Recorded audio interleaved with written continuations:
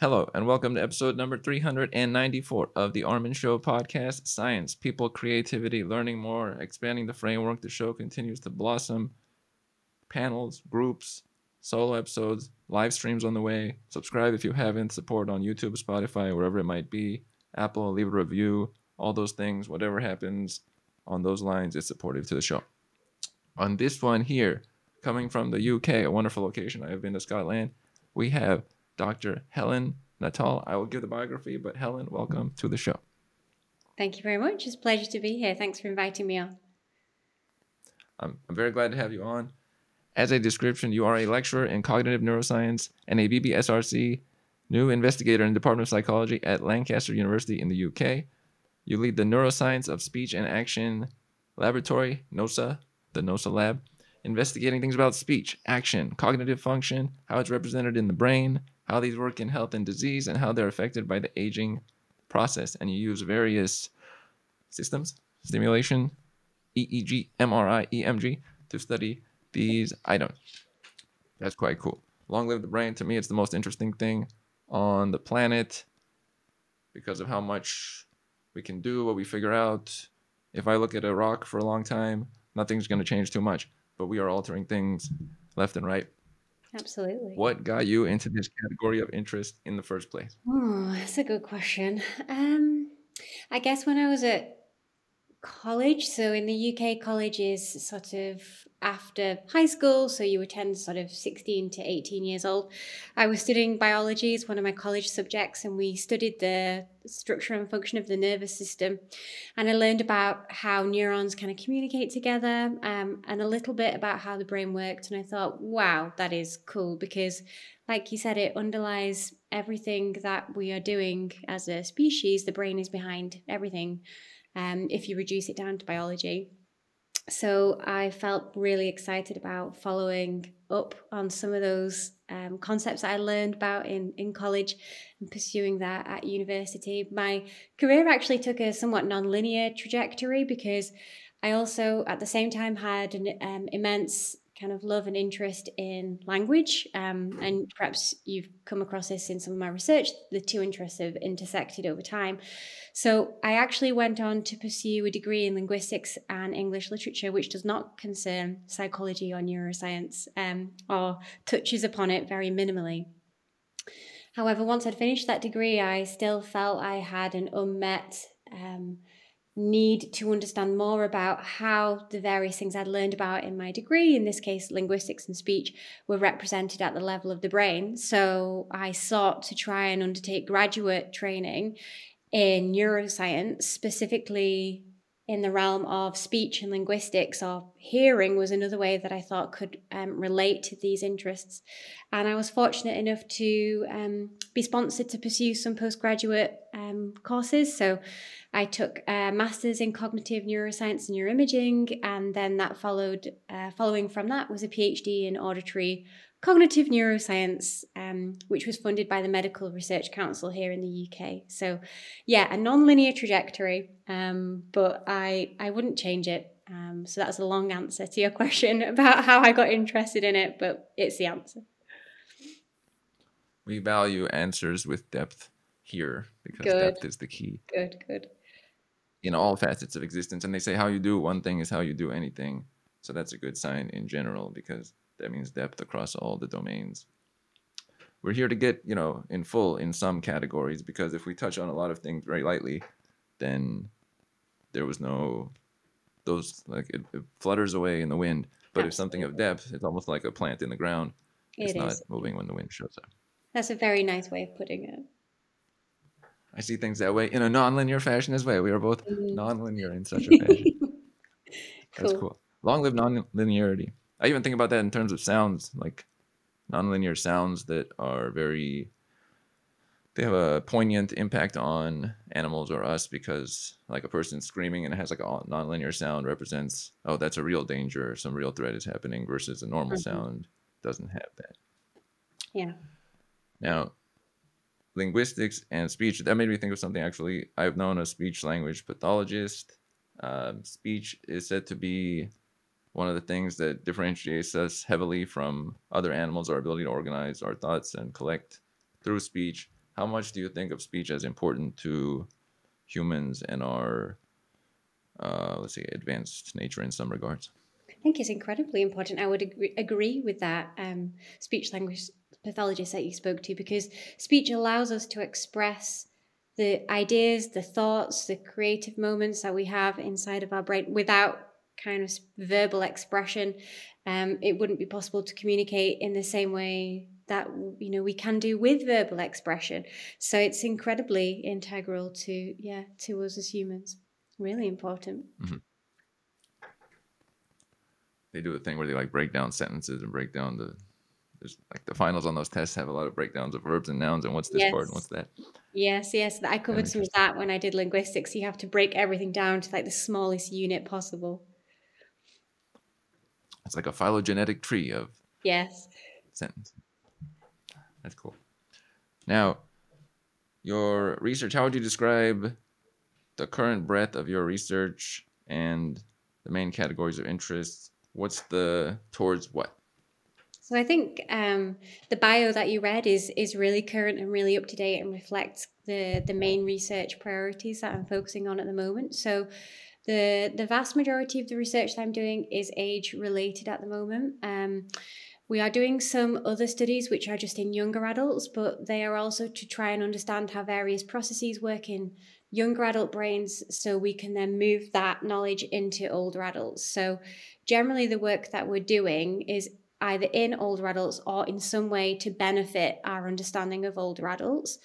And it's very much around how our senses work together. So I'm particularly interested in the sense of hearing. Because that's really important for how we speak and also has huge impacts on the brain. So people think about hearing as something that just your ear is doing. And maybe it's not really associated in a lot of people's minds with the workings, the inner workings of the brain. But there's a very, very close link. Of course, we need our brains to understand everything that we perceive through our senses, including sound. But also, hearing loss is something that's incredibly common in older age. So, over 70% of adults who are aged 70 and above will have a degree of hearing loss. And what's really important is that hearing loss has been identified as a key risk factor in then developing dementia in later life. But you can modify that risk by, for example, seeking help through a hearing aid, which will restore the ability for you to hear. Now, the big problem is that people will often spend, say, 10 years living with a medium degree of hearing loss before they will then seek out some help. So the brain for 10 years has been living in this situation where it's not been receiving full input through the ears and into the auditory brain areas. So because of that, it's then having to bring in other brain areas and other brain networks to try and provide support to these hearing systems that aren't fully working so people can continue to understand and communicate, because the information that's being received in the auditory brain areas is missing. It's fragmented, if you like, because it hasn't been fully detected by the ears. So the brain has to work really hard to fill in the blanks. So hearing is very important to me, and understanding how age-related hearing loss affects the brain is really important.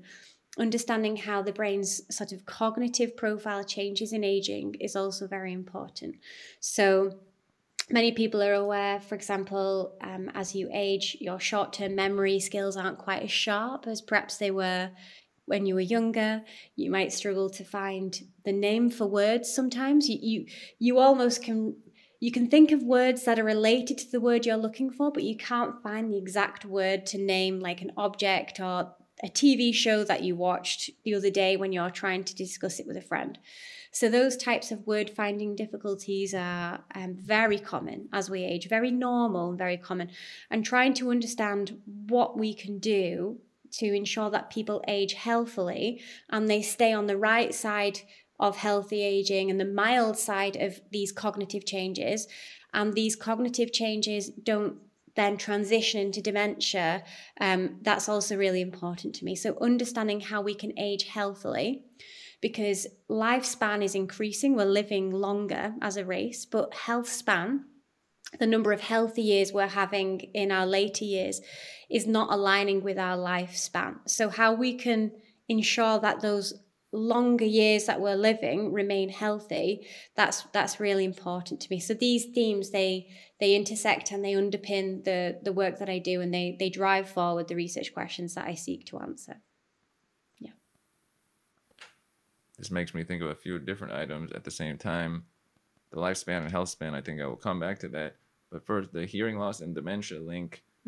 Is there when hearing is reduced, is it causing or likely to cause more dementia because the individual is not running through normal brain processes? So it's like the brain is tamping Yeah, down. so that's one possible reason. The exact nature of the relationship between hearing loss and dementia is still under active investigation. So people are not fully clear on why there is this relationship. And there's a number of reasons which I'll talk to you about.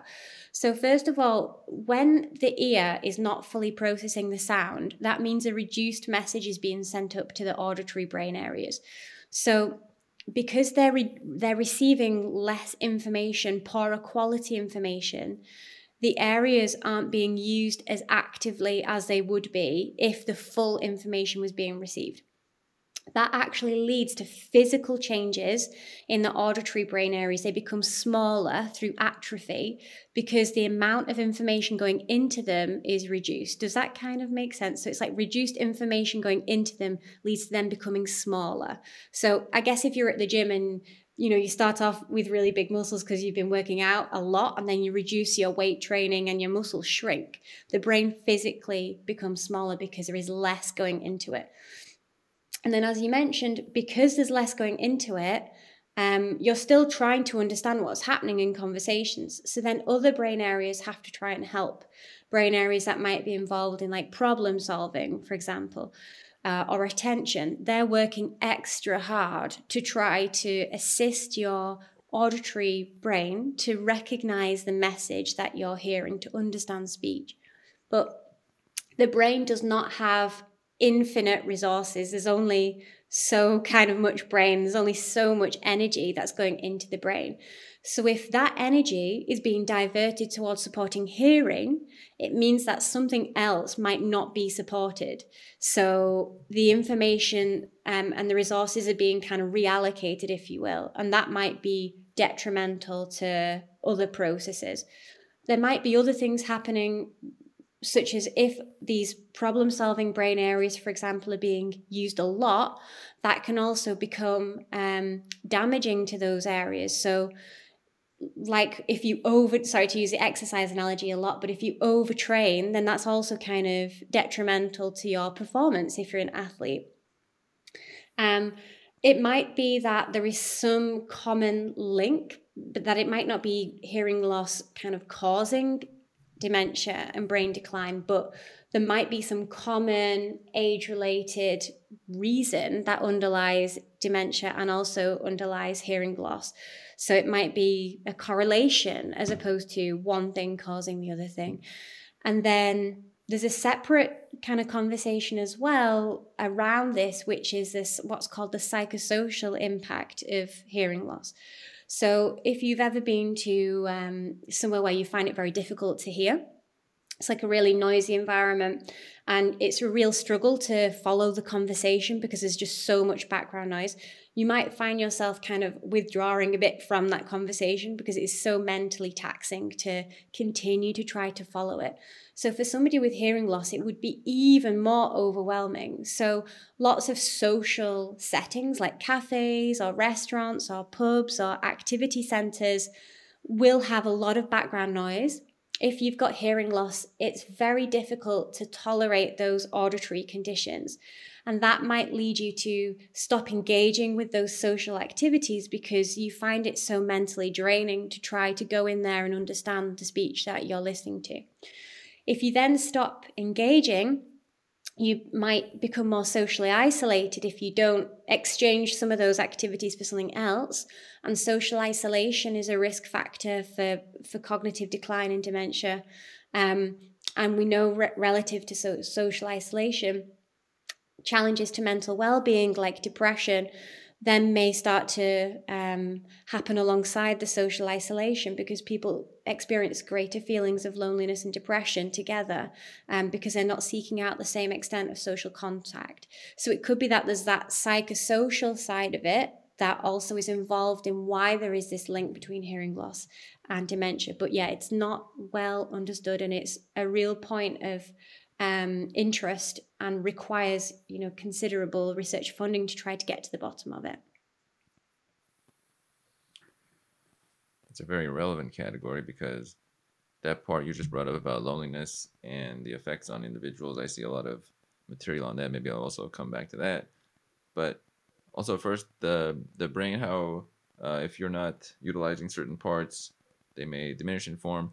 Is there actual percentages of changes of the internal? I always think of the amygdala when I think of brain parts, but is there Yeah. actual percentage alterations of portions, or is it more you would see reduced activity, but the regions would still be all the same visibly in size? Yeah, so you see visible reductions. I couldn't tell you a specific percentage of reduction that would happen by a certain age point, because it will be different for different people. But first of all, what seems to be the case is it's brain areas in the temporal cortex, which is where the hearing areas are. They physically diminish in size. So if you were to take a brain scan, excuse me, from somebody, you might see actual shrinkage of areas within those temporal cortex areas, because of the lack of auditory input going into the hearing areas. And what people are concerned about is that might then impact other brain areas and potentially lead to atrophy elsewhere. But we need kind of long-term longitudinal studies to really drill down and find data to kind of support or oppose some of these hypotheses. But certainly it's evident that in these temporal areas of the brain where the hearing center is, they physically become smaller with hearing loss in Hmm. age. On the loneliness point as well, that's a large one. I've seen graphs where it's showcased that that's the highest, most relevant category as far as well-being currently, more than if someone quit smoking, reduce drinking, or reduce their obesity. Different factors that you would think are much more important to health, but network and social connectivity, especially for older folks, was really substantial as far as representing if they would do well. It said something like having a close friend for maybe an older person or maybe mid-age would be like making another $100,000 a year as far as the Yeah. health impacts for that Yeah. person. Any thoughts on that? Although it's like slightly a separate category, but thoughts on the effects, social isolation, and people and what it does to the Yeah, brain. so there's a really really good paper in a medical journal called The Lancet by Livingston and colleagues, and there was an update published a year or so ago where they tried to map out the exact proportion of risk associated with different risk factors, such as you mentioned, like with loneliness, and this is where the hearing loss risk factor was mentioned. Some of the other risk factors you mentioned have also appeared in that paper too. How it kind of relates to, say, making more money, I couldn't say, but it definitely is very, very important, and something that we shouldn't overlook. The pandemic, which we are still living with, but the acute changes to our social life that were experienced during that time, I think people felt very significantly. And yes, maintaining strong kind of social connections in later life is really, really important for brain health, because it keeps you mentally stimulated, which is very, very important. Maintaining mental stimulation into your later years is a very, very good way to reduce your risk factor for dementia. So ensuring you've got really good links socially to maintain that mental stimulation is good. And of course, mixing with other humans, we're a social species. It makes you feel good. Many of us experienced how virtual interactions felt quite different from, for example, in-person interactions. And there are different kind of effects that they have on the body and on the brain. So it is very important to be social and to connect with others, definitely. Some people will need that more than others, possibly, but speaking generally, as as a species, we do need that social contact. Mm-hmm. Has a substantial impact on our well-being. There's book Tribes Absolutely. that was about how we're in tribes and such, or we like to be. Yeah. Now, on the category of lifespan and health span, Hmm. I once had David Sinclair. I don't know, he doesn't have the book. I look at my book sometimes to see if it was one of his books, but on the show about he had lifespan, and he's very hefty into anti-aging efforts and Yeah. reducing that. And then Brian Johnson is another individual recently who's cataloging every detail of his body so that he keeps everything within a narrow range. So it's almost reversing aging according to what he's saying in some categories.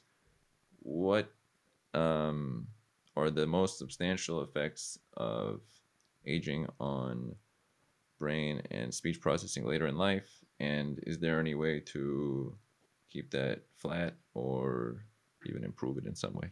Yeah. So some of the things that I mentioned at the start are probably the most significant typical changes to the brain. So the ability to find a word, for example. Sorry, I'm going to cough. To name an object, to find that word and retrieve it from your brain, so you can say, "Oh, that's the blue tit, the bird that's in the tree over there. That's the blue tit." Being able to name something is crucial. And that starts to deteriorate as we age. Short-term memory, reaction time. These are all aspects of what we call cognition. Being able to do these higher level kind of brain skills, if you like. And it's normal that these start to change.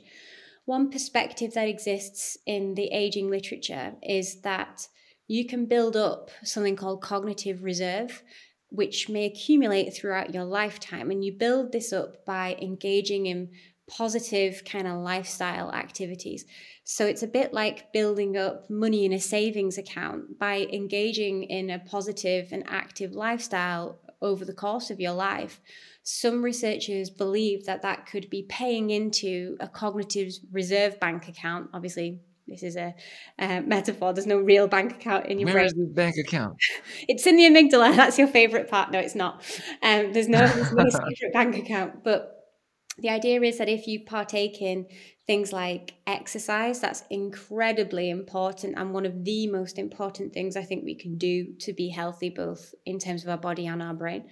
That if you engage in social activities, cognitively stimulating activities like learning a musical instrument, learning a language, things that are quite challenging, these types of lifestyle choices, your education as well. So, how much education you engage in prior to 45, these types of lifestyle activities and choices will really help to build up your resilience in terms of your brain's cognitive resilience, this reserve idea, so that when you reach that point in your life where you might start to experience adverse changes to the brain, you may be able to tolerate those adverse changes more readily if you've built up extensive cognitive reserve throughout your lifetime relative to somebody who has not built up that same level of cognitive reserve. They may find these adverse changes affect them at an earlier point in their later years, for example, relative to somebody who has high cognitive reserve, who might get to a really good age before they notice significant age-related deterioration. So there are things like that we can do and should continue to do. There are lots of gaps as well in that literature. It's not clear exactly what is the crucial time point. Like, is there a specific age range where we need to be engaging in these activities? Is there a time point at which it's no longer super beneficial? They are still unknown answers. So there's still a lot to be uncovered and to be researched, but this is becoming quite a dominant theory in aging research, and the idea that each one of us has an individual aging trajectory that reflects the choices and the lifestyle we've engaged in throughout our life. So taking kind of an individualized, personalized view to aging is going to be really important if we want to try and reduce the incidence of things like dementia and cognitive decline. I'll be depositing all my funds into the Amygdala Reserve bank account shortly. I want that to compound interest over time. That would be fabulous. And is also related to, I wanted to mention I always think of the prefrontal cortex as my favorite, or one. Yeah, it's like a key part. I always think of myself as a walking prefrontal cortex because it's a Mhm. lot of processing and ability to guide towards things. And then I think of it like you're running on sugar, like how much energy you have propels that, and then the brain uses like 25% of the body's calories. How related is the prefrontal cortex to speech and brain ability, or is it more just like the engine to get it going and it's handled So elsewhere? Does the that decline as well in later life? yeah, the frontal cortex is really, really important for some of these cognitive operations I mentioned. So, in the frontal cortex is where you get brain activity that seems to underpin a lot of these cognitive abilities that are sensitive to the aging process and really needed for our ability to get through our daily life, like memory and attention and that type of thing. Of course, there are other brain systems that relate to those abilities as well, but that kind of ability to problem solve and look at a situation and understand what to do with it is very much something which will be involving the frontal cortices of the brain. So, yeah, you're right. They're a very important part and they communicate with other systems, as I mentioned. So, for example, when you asked about speech perception, there are numerous brain systems that are involved, and areas in the frontal cortex will help to attach some meaning onto the sounds that you've perceived through your auditory areas, which lie in the temporal cortex. So there's a huge amount of crosstalk and communication going on around the brain, and areas in the frontal cortex and prefrontal cortex are really vital for, yeah, adding some meaning to things and helping us kind of navigate those cognitive challenges in day-to-day life. The brain you have described as it having high plasticity, and I've seen plasticity as a very important topic for the brain because it's so Mm. adaptive. If we were not adaptive, kind of like um, evolution over time, then we would be limited in responding to the moment as it is. And I have a cool recent example. I was doing some handiwork and then we'll call it tweaked part of my one finger, and there's a little tingling a little bit. So hopefully that gets better, but that may uh, solve itself partially on its own over time. Same thing with the brain, filling in gaps over time. How readily does it do that, and where does it run into a wall? Like, nope, this is out of my hands. So that's a really interesting question. So neuroplasticity, I guess a lot of people think about that in response to learning or injury. So if we think about learning first, so you may have, really well functioning brain, no kind of damage, but you might be learning a new skill. So one of the first papers, there's a couple. There was one about taxi drivers. I don't know whether this has kind of reached your knowledge base, but Really? this was very interesting to many neuroscientists, and was one of the earliest kind of findings, which was this idea that individuals in London have to pass a test. They have to acquire the knowledge, which is the knowledge that black cab drivers, black taxi drivers in London must acquire in terms of the geography of London.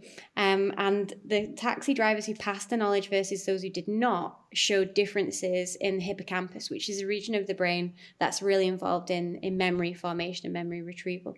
So it physically grew. Same as we were talking about the hearing area shrinking because there wasn't enough information going in. The opposite happened here, whereas the taxi drivers were learning all this information about the geography of London, and the hippocampus grew in size because it accommodated this learning, this new experience. Similar sort of time, there was a really interesting study which was slightly more refined in the methodological approach, where jugglers were taught to juggle a three-ball cascade, a simple juggling routine. So all the individuals in the study, they were non-jugglers to begin with, so they didn't already know how to do this. And they had a scan like before they learned how to do the juggling. And then they had another scan when they became really competent at the juggling. And then they stopped the juggling. Some time elapsed. They didn't do any further juggling. And they were scanned again for a third time to see what happened. And there were changes in the brain areas at that second scan point when they become really competent at juggling. Brain areas that were involved in processing kind of complex motion patterns appeared to grow in size. And the researchers inferred from this that that must be because of this new experience that the participants were engaging in, which is learning how to juggle and see these 3 balls moving through the air. And then when the participants finished the juggling kind of task and they didn't carry on practicing, those areas that had grown started to go back down to their original size that they were at baseline. So when you asked about the limits of what people can do, it's not that once you've learned that kind of juggling routine that, you know, that area grows and stays there forever, but it naturally responds to the experiences you're engaging in dynamically. So if you stop juggling, then that will shrink back down to a similar type of size as it was before you learned. So yeah, it's really, really interesting. And then when it comes to disease, which is the other context where neuroplasticity is really relevant, because that's one of the ways in which we can overcome kind of damage to the brain, then depending on the extent of the brain damage, you know, if there is very, very extensive brain damage from a stroke, the ability to regain your abilities in a way that they match your pre-stroke abilities may not be quite as favorable as if there is a smaller amount of damage sustained in the brain from a stroke, where it might be possible to regain your abilities in quite a similar way to before you had the stroke. So the extent of the damage will relate to the extent of the recovery, but it's very difficult to predict exactly how one person will fare versus another, and because we're all so different. And as I mentioned about the individualized approach to thinking about the brain in the context of our aging trajectory, I suspect that that's also really relevant to how we recover from brain damage too, because those neuroplastic processes and the sort of health and reserve of the brain will be related to the lifestyle choices you've made during your earlier years. So I would never like to say, you know, oh, if you have this type of brain damage, then that makes it very, very difficult, because it's always important to try to engage in different interventions or different therapies that could try to promote neuroplasticity, because what might work for one person, there might be a different type of intervention or different type of therapy that might promote positive neuroplastic effects in a different person. But definitely the extent of the damage will relate to the extent of the recovery and what neuroplasticity effects are possible. Yeah. A few items come to mind there. One of them, I'll come back to the stroke item, but as far as the cab driver example, I remember that because the cab drivers also had some counter response where they were like, oh, you think these maps are going to do what we do? We have this super sense. It was like looking down at anybody who didn't have a great map sense of the whole area. Like they were experts. And we know these side streets that you guys would never know. That's kind of funny. Yeah, it There's is. like a world map in their mind. That's some real skill right there. Yeah. It's almost like pizza delivery individuals. They used to have some real sense of the little shortcuts. Yeah, knowing all the best then, shortcuts that your satellite navigation system won't necessarily kind of pick up on as a specified route. Right. It's a nice feeling, but there's a little bit of like that counter. The technology is on the way, and usually there's a first response of, well, that can't, and then shortly after, usually there's adjustment, and then the technology definitely has an impact. Yeah. Even recently with like AI material, like that can't write essays. This it can actually. Wait a minute, that can't. No, wait, actually, it can. Oh yeah, that's a hot topic right now. ChatGPT is a hot topic in universities and essay writing. Yeah, everyone's going to have to get with the program there and figure out what to do. Actually, on that, I'll just throw that in there. Does that show up a lot in discussions like how to manage with it or to include it, or is that like an ongoing theme? Yeah, it's an ongoing kind of debate that we're having actively at universities at the moment, at least in the UK, because thinking about, okay, well, looking more broadly, what is the role of ChatGPT or technology like that in our future, in the future of the students that we're training? How might they be using it in their future employment? And therefore, how should universities be trying to understand what to do with it. Like, should it be treated as a plagiarism type offence, or should it be that we rethink what we're doing educationally and try to work alongside it if we think this is going to be a vital tool for our students and their futures? So it's something that's been actively kind of debated and reflected upon, and we'll have to figure out kind of what to do. Really, it's an interesting time. It's like, I imagine it's like, when calculators became commonplace, and everyone's like, oh, the students are going to be able to do maths on the calculator as opposed to by hand. Yeah. Basically, we have that That's for funny. words. So, yeah. Right.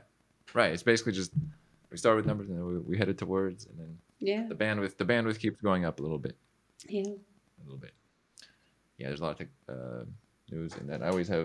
I've had discussions many times, like with Rama Chalapa of Can We Trust AI and other artificial intelligence individuals.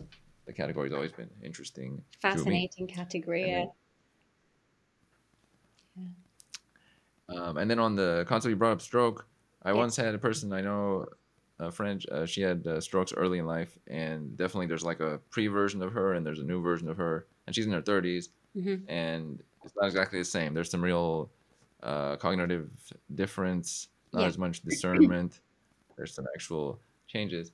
And I once had neurosurgeon Alan Roper on the show, which is a wonderful individual, and he knew the condition moya moya that she had that caused that stroke, which was it's a very rare one. I like to bring that up. Sometimes it's good for me to bring up more like Yeah. because I have like linkages of scenarios that come up. That's good. Um, how often is research connected to like a stroke or an injury or an individual being deaf versus is it much more difficult to have a healthy individual that has no injuries or cognitive impairments Yeah. to study from?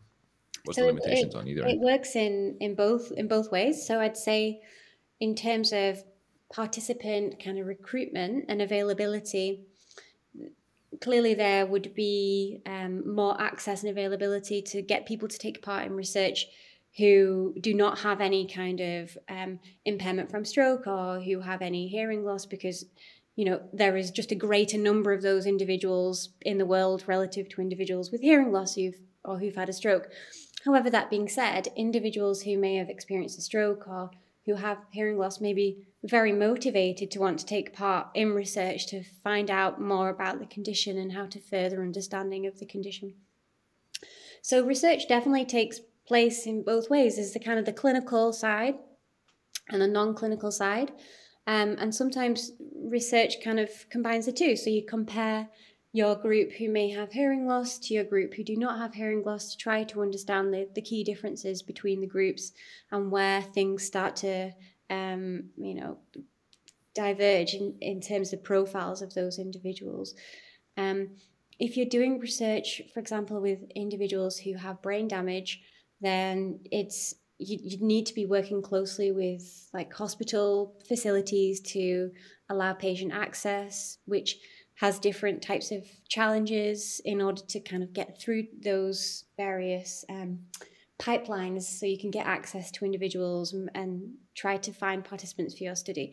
Whereas, say, if you're studying young individuals who do not have any kind of brain damage, who are what might be regarded as, pretty typical, if you believe there is anything typical, but historically people have used that word, then on a university campus you'll find plenty participants who would be fitting the criteria. So there are different kind of challenges to the two different types of types of clinical versus non-clinical research, but both are incredibly valuable. One needs to understand how the brain works in a non-clinical situation to then understand what the impact of that clinical condition might have. So I think both are really valuable, and we need to kind of continue to research both in parallel. That makes sense. One thing I wanted to go back to is I know a person who is forgetting things recently, later in life. They're older, and it was bugging them because where they would have the thought or the word, it's not showing up, and that is probably a disturbing concept. Is there anything practically that an individual like that can do that may assist them along the way. Maybe not fix the issue, but Mhm. things they can do or So to like jumpstart those yeah, so some thoughts. people are quite interested in kind of cognitive training or brain training. You might have heard about that. Various kind of computer systems like the Nintendo.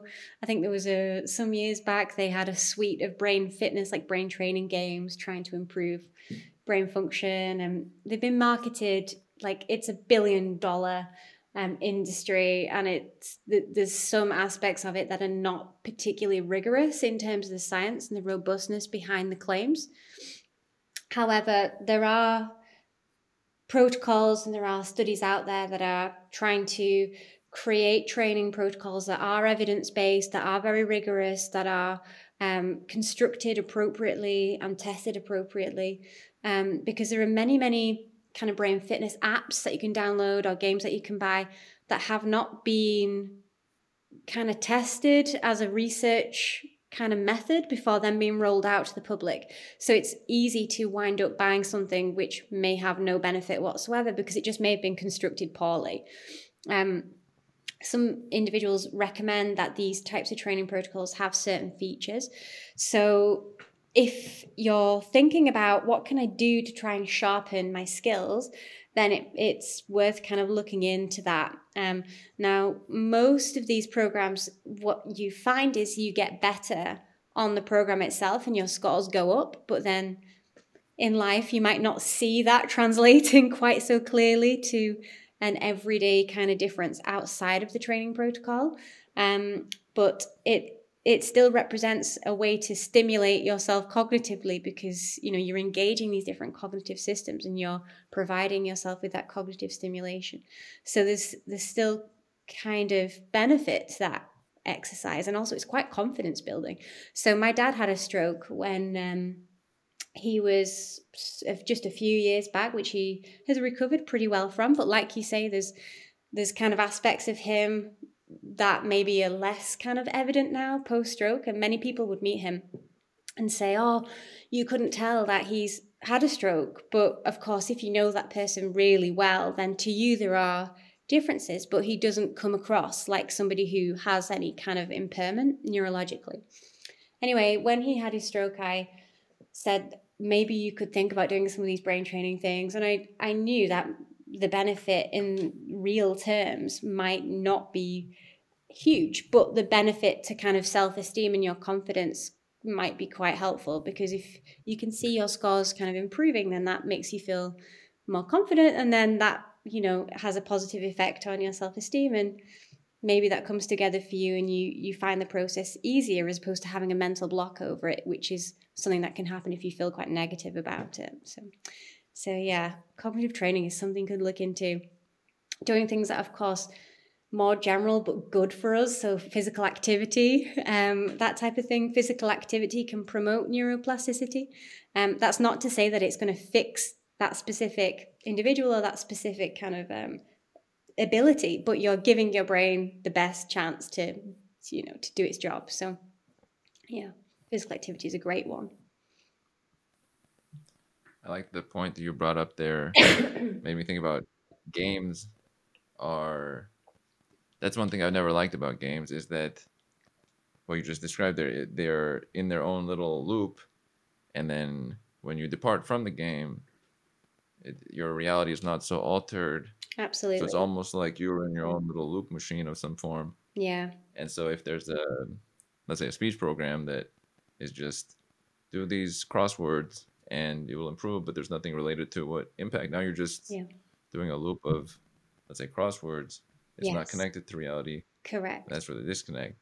But then the Yeah. point you bring up with your dad is a cool one, or others where, or I know individual plays, let's say chess or other things, that might be their way to get the ball rolling a little bit or Mhm. get them like, okay, I'm good. And then go Yeah. back to reality, even though the disconnect is there. Yeah, exactly. And that what you describe about that loop in psychology, it's called near transfer versus far transfer. So the holy grail is that you're going to see some far transfer to the wider universe. Whereas what happens is often you see near transfer, so you get better at the task. you might get better at a very similar type of computer app or game, but in reality, there's no appreciable improvement. So the idea is that before these apps and games are rolled out to kind of mass markets, that they should be tested for near transfer and far transfer before you can really claim a benefit of this app that exists outside of the games that you're just purely playing within the app itself. So numerous companies have fallen foul of some of these issues, and some companies have been called predatory as a result of it, because as we've discussed, aging is a real kind of query for many people. They want to try and do what they can to reduce the risk of dementia and cognitive decline, and some apps, have talked about their ability to factor into having a positive effect on dementia risk, but that claim has not been supported by empirical evidence. So yeah, it's very precarious out there.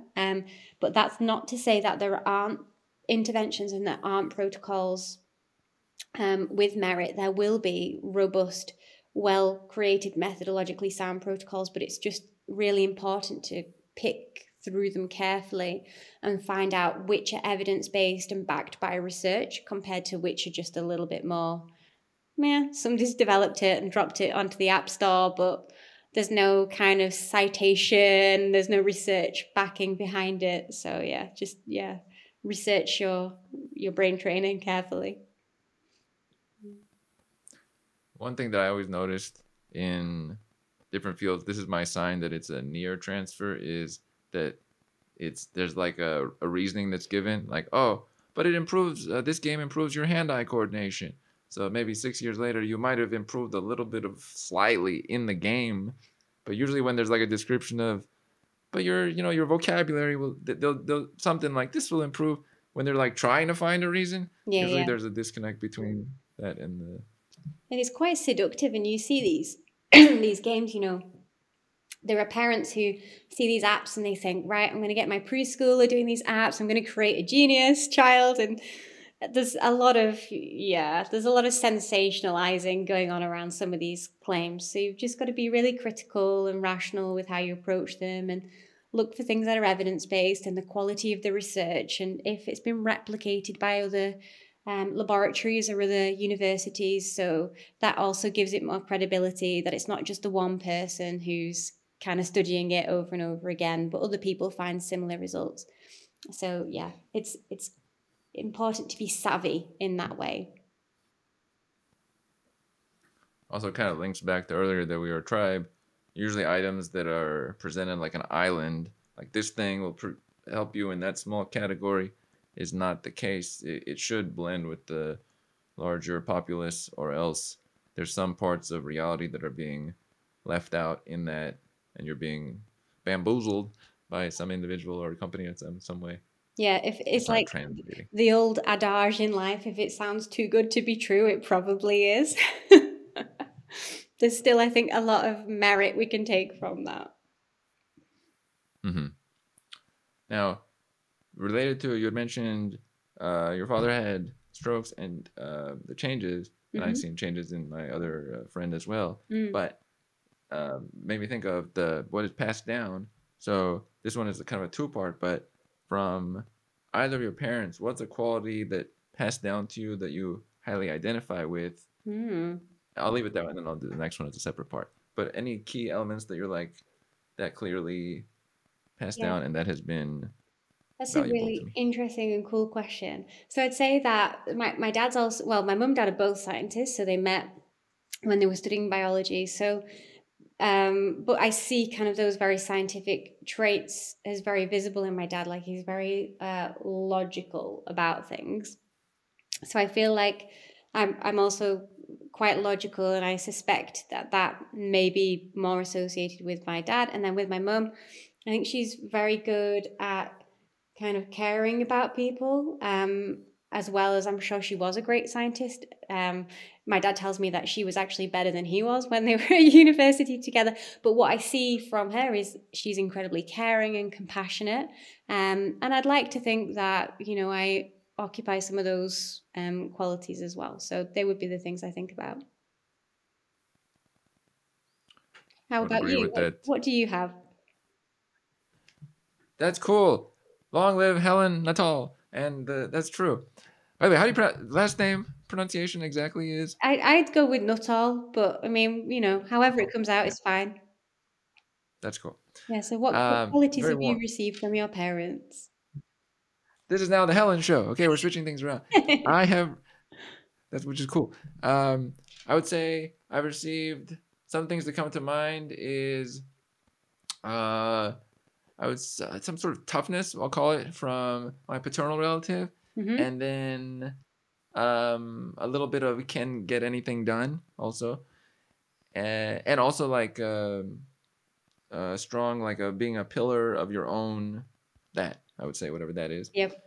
And then from my maternal relative, my mom, I like to use big words, but I would say that um, good energy, positive spirit, like Yeah. upbeat nature, and vocal. I'm more vocal, but more like outgoing, people oriented, Yeah, people like oriented. That definitely gregarious, that kind of one. sociable. That sounds like a great combination of characteristics to have. So, yeah. You're a great combination of characters to have. Both of We're us. all great combinations of characteristics. That's We've all got our individual trajectories and we all play a part in the circle of life. This is true. This is true. And also, I post different things once in a while, different quotes and stuff. But we are the only. What do you think about this one? Actually, I should throw in some variety material because I like variety material as well. What do you think about the idea that we are the only culmination of all the experiences and pieces of our existence? There's nobody that met those people, did those things, went to that place at that time. Thoughts on that? Absolutely. And that absolutely captures this idea of cognitive reserve and the idea that we need to consider individual trajectories in order to understand how people are going to age differently because you are your unique combination of life events and experiences and choices, and there's only one set that you'll ever make, and that will be unique to everyone else's. Yeah, I totally believe in that. That's cool. Who are some of the figures that have guided you the most along your, I guess, career path that come to Hmm. mind, or are there any that come to mind where if you didn't meet this person or that person, things would have been different? You would be in a different Interesting. county or city or Interesting. different research So, of course, direction. family are a huge positive influence in life. So, my parents have been a great positive influence and helped to direct me considerably. There was a time in my life where I wanted to go and work in theatre production. And my my dad said no. It was when I was at college studying kind of science, and I was also doing English, and I was also kind of doing performing arts. And I thought, oh, I think I'll go to the West End in London, which is kind of the theatre district, and I'll go to performing arts school and I'll learn how to produce theatre and shows.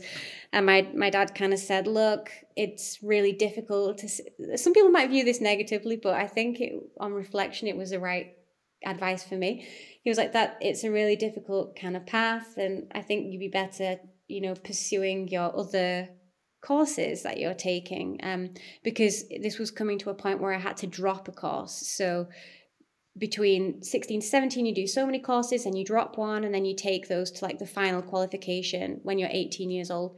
So I wanted to drop chemistry and keep performing arts, and he convinced me to drop performing arts and keep chemistry. So I was glad that I did that. So that was good. And then I did some training at University College London after my PhD, and I met two really inspirational and influential people who were my supervisors. One is Professor Patty Dank, one is Professor Joe Devlin. And they both offered different but kind of complementary development points, I guess. Like Patty taught me a lot about how to create a laboratory of people and how important the dynamics are between people. So it's not the case that you hire the smartest person in the room, which I think prior to meeting Patty, I always thought that that's what these big academics would be doing, hiring the smartest person in the room. But actually, the most beneficial thing to do is figure out, what are the gaps in your lab and try to hire people who will offer complementary, challenging views on things. Don't just replicate every lab member with every lab member with every lab member, but have a diverse lab, because that diversity is really key to high level quality scientific discovery. Because if everybody thinks in the same way, I don't think that gets you as far as when you have those different viewpoints. And then Joe was a great figure because he still is very generous. So if an opportunity came that he thought was valuable, he would offer that to a junior member of staff and give you a chance to explore the opportunity and allow junior members of staff to shine, when if he himself had taken the opportunity, he could have probably done something great with it himself. So he had this view of like paying things forward. So if he said like thank you, like for giving me that opportunity, he never wanted like gifts of thanks or thank you cards. He just wanted you to pay it forward. So like when you're the next in the next position in your career, you think about the person junior to you and you pay it forwards in terms of giving somebody that opportunity and stepping back to allow somebody else to step forwards. There's some great points here. On that last one, it reminds me of a quote that President Obama said, where he said, if you're in a position, if you don't pull somebody up towards where you are, then you shouldn't be where you are. Something like that. Similar to Yeah, what you're saying there. exactly. If you're only interested in sort of furthering your own interests, then that maybe speaks to whether you should be in that position or not. And Joe was just a beacon of, being that leader who believed in lifting up his team, which was amazing to work with both of them. So they really influenced then when I went on to try and create my own group of people to work with and how I thought about it. So, yeah, I've been very There's a difference fortunate to between work there's with a great person, people. right? It's like the difference between you're on top and you're pulling the people up with you versus you're on top like, haha, I am on top of all of you. They're not the same. Exactly, exactly. And then I wanted to actually connect with, that's interesting. The theater and that path early on closed out. You mentioned the West End. I've had guests on the show multiple times. My close individual in Glasgow, Mary Rose Mullen, she's a costume designer for Scottish Ballet, and she's on the West End of, I guess, Glasgow. And that's why West End made me think of West End. Mm-hmm. And um, that's like the alternate path. So when you were describing that, it like made me think of the complete alternate path. Yeah. And then they might look at your path as like, huh. And then you might look at that end as what could it, huh. There's like, they're happening at the same time. It's like a sliding Uh, doors type thing. they both occur. That's true. That's true. And then it speaks a little bit to like a different. But then there's some fields they appear to have more creativity built in. Some fields appear to have more logic built in, but there are bits of creativity in each in other, and then there's logic in how you set up a theater production as well. For sure. It's And kind of a pairing of that sorts. it's really interesting that you say that, because that's something I've also tried to, when I was making the choice to kind of commit to science, like I really thought about exactly that. There is still a huge amount of creativity in science. It doesn't look like the same creativity that you might find in the West End, but there is enormous creativity and the ability to wake up one day and create research questions to then go and test, create a novel experiment to go and test that, create a new take on data that exists. There is a lot of room for creativity and innovation. And then, but you don't necessarily think in those terms when you think about, oh, science versus this career in theatre production. Is they're very different, but yeah, definitely finding the creativity in different ways is a great thing to try and do. They're described a certain way, but when you get down to the details are more multifaceted Yeah. than, because outside always individuals. I've always said this: people have to put a label like that's John, the soccer player. That's as much thought as most individuals are going to give to Yeah. each thing. Yeah, this is wonderful.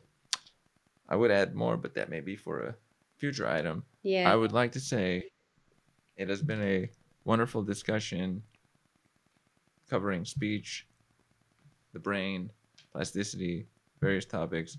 Dr. Helen Nuttall, I would like to thank you for having joined on this episode of the show, potentially on for a future show, and bringing a lot of knowledge and great descriptions to all of us. Yeah, thank you so much for inviting me for the engaging conversation. It's been a pleasure to discuss all these topics with you.